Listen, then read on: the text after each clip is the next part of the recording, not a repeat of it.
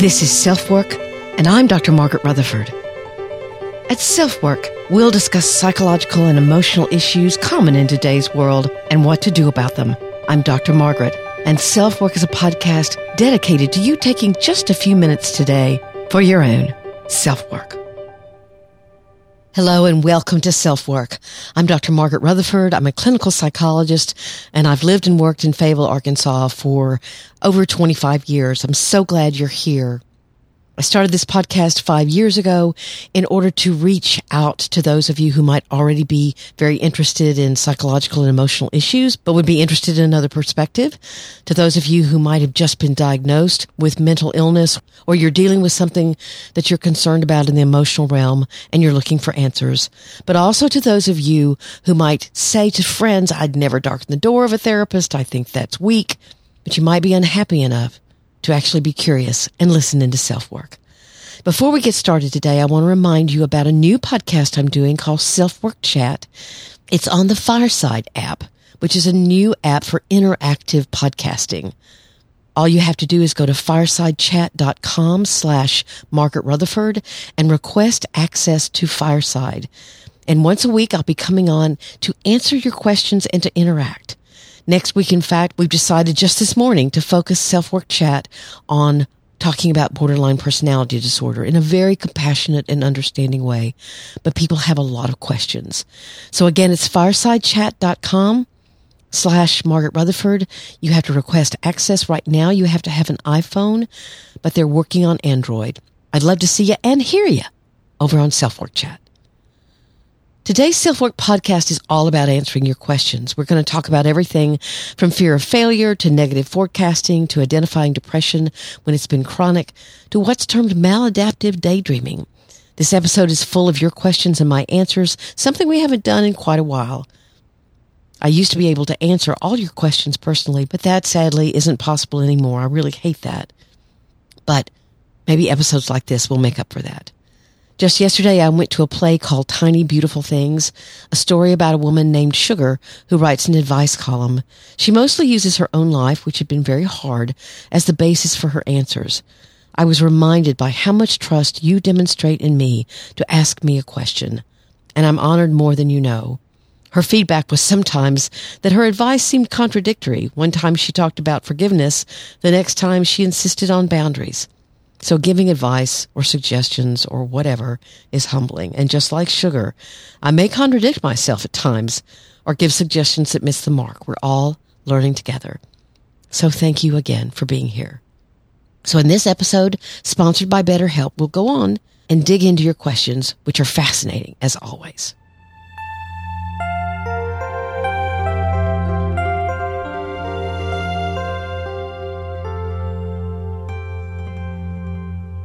Here's the first email.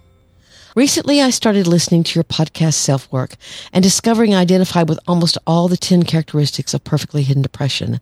This sounds silly, but I was scared to get the book in case someone would find it and see my life isn't perfect or think I'm just seeking attention. I've been listening to the audiobook and I'm a third way through. I'm definitely getting the book now because it's truly made me feel seen and heard for something other than working hard, being reliable, energetic, or perfect. I'm extremely perfectionistic at work, and I feel like I can't trust anyone to do anything, so I take on everything myself, and extremely reluctant to delegate or ask for help when I really need it. In the past few months, I've been feeling extremely overwhelmed and exhausted from pushing myself to the limit, and I felt like there's no way that this is normal. I've been wanting to go back to school for the past 2 years. Lately, I tell people it's just because I haven't decided what I want to do. I don't want to spend all that time and money on a career I'm unsure about, but today I discovered it's because I'm just scared of failing. And because I'm scared of failure, I also hate change. This is just a small glimpse, but I've never confided in anyone about perfectly hidden depression, although I know what I'm feeling isn't normal. I just don't know how to go about finding a therapist that will understand PhD, and I would feel so silly getting dismissed because everything seems fine on the surface. Or should I talk to a friend first? So that was her email. I did quickly write back to this listener to make some suggestions about how to talk to a therapist about being so perfectionistic that you wouldn't be able to be real.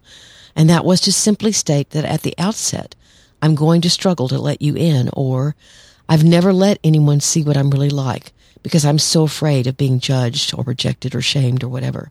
And that's a good way to start for any of you, really, but especially you perfectionists out there. But I want to address this whole idea of how confusing it is to receive praise for something that you know in your gut is acting to hide something else. Anorexics tell me that all the time. They get intense praise for being so thin when it's a terrible disease that is wreaking havoc with their emotional and mental and physical health. But here's the sentence that brought a tear to my eye. I'm definitely getting the book now because it has truly made me feel seen and heard for something other than working hard, being reliable, energetic, or perfect. This young woman fears failure, but she's also so drawn, in fact, intensely relieved to be seen for something other than her accomplishment. Instead of being told she's important because she can get a lot of tasks done easily and quickly, the book is telling her she has value intrinsically, not for what she can do, but for who she is. And the thing that roped her into developing this perfectionistic persona was trauma, neglect, family dysfunction and rigidity, cultural mandates, whatever. You know, I haven't read Oprah's new book, but I saw her documentary with Harry or Prince Harry, whatever you call him. Their question is not what's wrong with you anymore, but the title of the book is What Happened to You? Over recent years, the mental health profession has swung so much into a medical model, asking you about symptoms and counting them up to see if you can be diagnosed as depressed or anxious, bipolar, or having panic disorder, that we've forgotten the incredibly important and damaging role of trauma. What happened to you? Growing up in a home where you were abused or neglected, where you were expected to be the adult, where you were told you carried the family responsibility for success, whatever it was, that can be very damaging. So failure can become more than making a mistake and learning from it. When you learn that you are being counted on to be perfect, failure comes with an immense sense of shame. You tell yourself failure is unacceptable, but it's not. I got fired from my first job in a psychology clinic coming right out of graduate school. It was a very prestigious firm. I was miserable there, by the way, but I needed a job. I often think back on what they told me was the reason I was fired. Those words stuck with me for years to come and caused a lot of self-doubt. I felt like a failure, but I kept on. You can also work with and learn to manage your own fear of failure. Just take small steps. If you begin to do things that you don't know how to do, it's likely you won't do it well. I was a beginning therapist. I was making mistakes, but I wasn't failing. Just accept that failure is a part of making mistakes, and you learn from those mistakes, and that's okay. Here's the second email. I'm so grateful for your thoughts and insights. I've been working with a therapist for almost 2 years now and have enjoyed comparing your thought and hers to find healing and purpose for my emotions and triggers. I have a question about negative forecasting. This has come up in a few sessions, but I don't feel as if I'm understanding it fully. I would like to learn more about exactly how to change the thought process for this negative forecasting and other cognitive thinking errors. I think that's an interesting way to use self-work, actually, to be in therapy yourself and then to compare and contrast. And we may disagree, we may agree, but, it's very helpful to have different perspectives. Interestingly, I'd not heard of this particular term, negative forecasting, but cognitive behavioral therapy has branched into all kinds of other therapies, DBT and what's called cognitive reprocessing therapy now, so it may stem from one of those. Catastrophizing or negative forecasting is anxiety on steroids. I've heard it from all kinds of clients. They might have physical pain, emotional pain, and they're convinced the pain will never end or fade. They catastrophize. They see the worst thing that could happen, and they believe that could be true. A parent whose child is struggling with something unexpected and difficult. A military or first responder spouse who knows their partner will be killed in the line of duty. All of that obviously could happen, but when you think the worst is going to happen and you forecast that, that's called catastrophizing. But when I was researching this, I thought this article was interesting as it discussed 3 conditions where catastrophizing may be more likely. First, if there's ambiguity. Like, say you get a text message from a friend and they say, we need to talk. This vague message could be something positive or negative. We need to talk. It's all in the intonation, isn't it? But you can't know which of these it's going to be with just the information you have. So if you're a negative forecaster or a catastrophizer, you imagine the very worst news first. The second condition that might make catastrophizing more prominent is value. Relationships and situations that a person holds in high value can result in a tendency to catastrophize. When something is particularly significant, the concept of a loss or a difficulty can be harder to deal with. For example, let's say you really want a job. It would be super for you to get it. So you start to imagine great disappointment or anxiety or even grief because you're not going to get the job, and you catastrophize. And you do that before this organization has made any decisions. That's irrational. That's catastrophizing.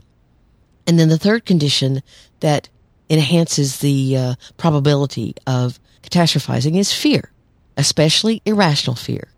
If a person is scared of going to the doctor, for example, they could start to think about all the bad things a doctor could tell them, even if they were just going for a checkup. Sometimes, obviously, if you've gotten bad news, let's say your cancer has been in remission and you have a lot of foreboding about going in for testing, that's not necessarily catastrophizing. That may be some post-traumatic stress, but it's based more in reality because there was a moment in time when you got bad news. But I'm going to add 2 other conditions that might set catastrophizing up. First, struggle with a lack of control. Worry can often make someone feel that it's preventing harm from happening to someone they love. That's what helicopter parenting is mostly. So if you can't control the outcome or no amount of worry will cause something to be fixed, then you'll catastrophize. The 5th condition would be unresolved grief. Maybe something truly horrible happened or almost happened to you. If you've never grieved that, if you've never forgiven yourself whatever you believe was your part, if any, in that event, then you can easily predict the worst in the present. You have to work on this on many levels. But perhaps the best thing you can do, in my opinion, is to try to detach yourself from these thoughts, to view the catastrophizing almost as if you were watching an old movie reel in your head. I notice that I'm thinking the worst. You can slowly begin to detach more and more. Look for what you actually have control over and do that thing. Before we go any further, let's hear a quick message from BetterHelp.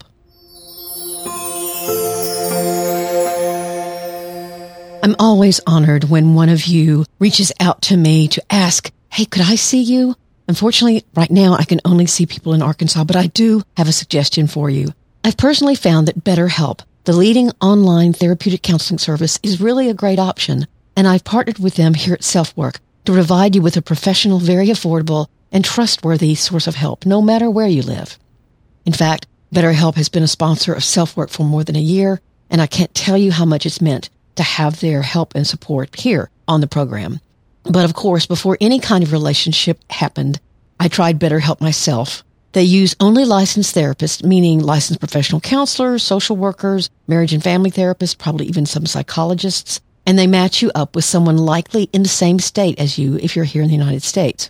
But I want to talk about what really stood out for me. I saw 2 different counselors, or I didn't see them, but I worked with them. For one thing, it was very convenient, and they both tried their best to meet my schedule. The second thing was, those of you on the podcast often write reviews or send me emails that say, hey, I really like that you make direct suggestions on what to try. Real, tangible recommendations. And the 2 counselors I tried did that as well. It's not that empathy and a listening ear isn't valuable. Sometimes we all can benefit from working through emotions in a safe relationship. However, I believe you get hope when you see yourself handling emotions that previously you couldn't, or maybe you speak up in meetings where before you didn't care enough to, or maybe your confidence was shot. You want to be able to see real change in yourself. Both of them actually offered worksheets for me to use to get a little deeper into things outside of the session. So I walked away with ideas. We're still in the middle of a pandemic, and everyone's lives have been challenged to a lesser or greater extent for a year or more. So that's the backdrop we all have to deal with, and BetterHelp wants to be there for you. But also, because you listen to SelfWork, you do have a really good offer for them. You'll receive a 10% discount on your first month of service if you use this code. Try BetterHelp.com/SelfWork. That's trybetterhelp.com/selfwork. And you'll find a counselor uniquely chosen for your preferences and needs. And then, of course, write me and let me know how it goes. If your first counselor isn't a great fit for you, they'll find somebody else, just like in non-online therapy. And after all, so many counselors are only working online these days, and BetterHelp isn't expensive. So try BetterHelp, because reaching out can be so vital to your mental health.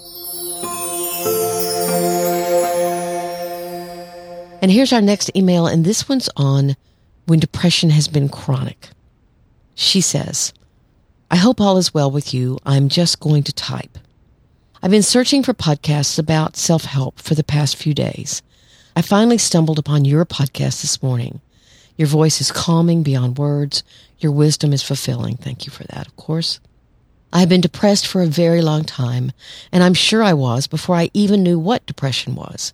I also believe I suffer from anxiety disorder and OCD. I'm around 30 years old. I've been on Lexapro for the last 8 years. Before that, I was on and off other depression, anxiety medicines before I figured out which suited me best. I've also tried different therapists over the years without success. Currently, though, I'm seeing a therapist that I really like. I started seeing her about 3 or 4 months ago, and I believe she's good for me. My girlfriend and I recently broke up this past weekend. We'd been together for over 2 years. We love each other deeply. However, we are both fighting demons and have come off track in our relationship.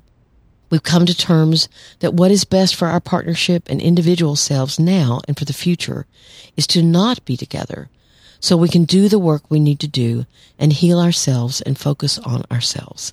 I'm not really sure what I'm expecting to get out of this email. My gut and heart told me to reach out to you. I feel broken and devastated, but also hopeful. And here's my response. First of all, wow, you're a real fighter. If you've had depression since before you can remember, and you've tried all that you've tried, and you've kept on trying. I want to remind you of what I said earlier in the podcast. Something likely has happened to you at a very young age that now, as an adult, is making the creation of emotional intimacy with another difficult. That could be something as basic as parents who didn't make you feel safe. I don't mean that you had to listen to intense fighting all the time. They just didn't make you feel safe. And that may be why you literally don't remember feeling anything but depressed because it's been going on so long. It might mean that your parents were immature, or they were poor and working 3 jobs, or they had addictions. I've had people tell me that their parents only had time for each other. Their children were an afterthought. Why they had them is confusing. These kinds of parental deficiencies are rampant and cause what's termed attachment problems. Basically, what attachment means is how your primary caregiver was attuned to you or cared for your needs. How you come to trust and know the world around you is based on this attachment. So, you can turn out with problems if that attachment was poor. You can be too needy. You can both want attachment and avoid it all at the same time. You might want to look up attachment theory. It's also possible that you had early trauma that you've ignored, discounted, or plain forgotten. I went to a workshop years ago on trauma, and one of the first things the speaker mentioned was medical procedures in infancy as trauma. And I was shocked. I'd had my tonsils out when I was very young, a little over 1. I hate to be held down. It's like my life depends on getting out of someone's grasp. I began to make a connection that I'd never made, that me having my tonsils out, and most likely back in 1955, my parents weren't allowed to be in the hospital overnight, and so I very likely might have been tied down or held down, and that was likely trauma for me. So I think it's a good idea that you and your partner are taking a break and deciding to work on these things that may be so far in the background that you don't remember them consciously. Our fourth and last question for today is actually a SpeakPipe voicemail. Let's hear from her.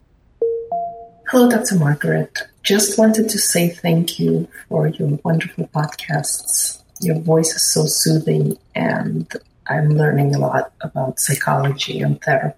With that said, I was wondering if you could have maybe an episode on something called maladaptive daydreaming. I heard the term used frequently, and I'm not quite sure what it means. In my own life, I tend to quite frequently daydream, imagine certain things, fantasize about stuff, but I never thought that it was somehow bad. But maybe does it become bad at one point? It doesn't interfere with my function right now, but maybe it is bad to constantly live in a fantasy. Just wanted to know what you think. Thank you. As I said in the intro, one of the reasons I love your questions is that you often bring up a term I don't know. And maladaptive daydreaming was one of them. So here are the symptoms of maladaptive daydreaming. Common symptoms include extremely vivid daydreams that have their own characters, settings, plots, and other detailed story-like features. They could be daydreams that are triggered by real-life events. A symptom is also difficulty completing everyday tasks because of daydreaming. You also could have difficulty sleeping at night. You have an overwhelming desire to continue daydreaming. When I read this, I thought, gosh, it's kind of like a video game in your head. We know about video game addiction, and it's almost like an addiction to the video in your head, right? A symptom could be performing repetitive movements while you daydream, making facial expressions while you daydream. You whisper and talk, and then you do it for many minutes to hours. That's maladaptive daydreaming. But certainly, it doesn't seem that this listener's daydreaming fits these criteria at all, since the last thing she says is, it doesn't really affect my life. Now let's talk a little bit about dissociation. You can think of dissociation as your mind traveling away from one focus to another. For example, I have had people who've been sexually abused tell me that they feel like their mind floats up to the top of the room, and it's like they're watching the abuse from above. And when it's over, their mind comes back. It is a way, I think, of the mind protecting itself with abuse. But if this abuse is severe, it obviously can turn into what's called dissociative identity disorder, what used to be called multiple personality disorder. And this is far too complex a subject to talk about in this particular episode. Mostly the one to remember is that in maladaptive daydreaming, you realize I'm having a fantasy and it's in my head and I'm watching it, I'm enjoying it, and I'm creating some of the twists and turns, but I know it's not real.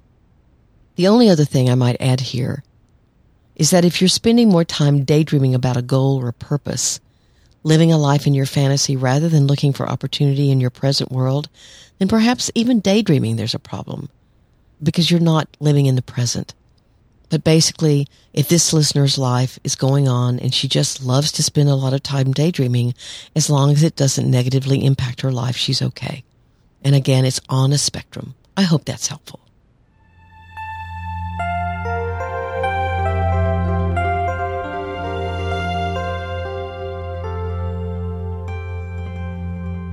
Thank you for being here at SelfWork, and thanks again for these great questions. I want to thank those of you who've left ratings on iTunes or Apple Podcasts. That really means a lot. Of course, that's the largest platform, and so your ratings reach more people that way. But ratings and reviews are great anywhere. And I want to read this one. Where do I start? Thank you, Dr. Margaret. I love absolutely everything you offer. Your weekly newsletters, your SelfWork podcast, your Facebook group, your fireside chat, your book title, Perfectly Hidden Depression. Thank you so much for touching base on such tough yet necessary topics while being direct yet compassionate and encouraging. That's from Pegon. So thank you, Pegon. I appreciate that. Of course, my book, Perfectly Hidden Depression, which we've talked about today, is on sale still. It's an ebook, it's an audiobook, it's a paperback. And I'd love to get your feedback on it. I want to mention once again that I've got a new podcast on Fireside, and you can reach it by going to firesidechat.com/Margaret Rutherford and request access if you have an iPhone. I'm very grateful you were here today. Please take very good care. I'm Dr. Margaret, and this has been SelfWork.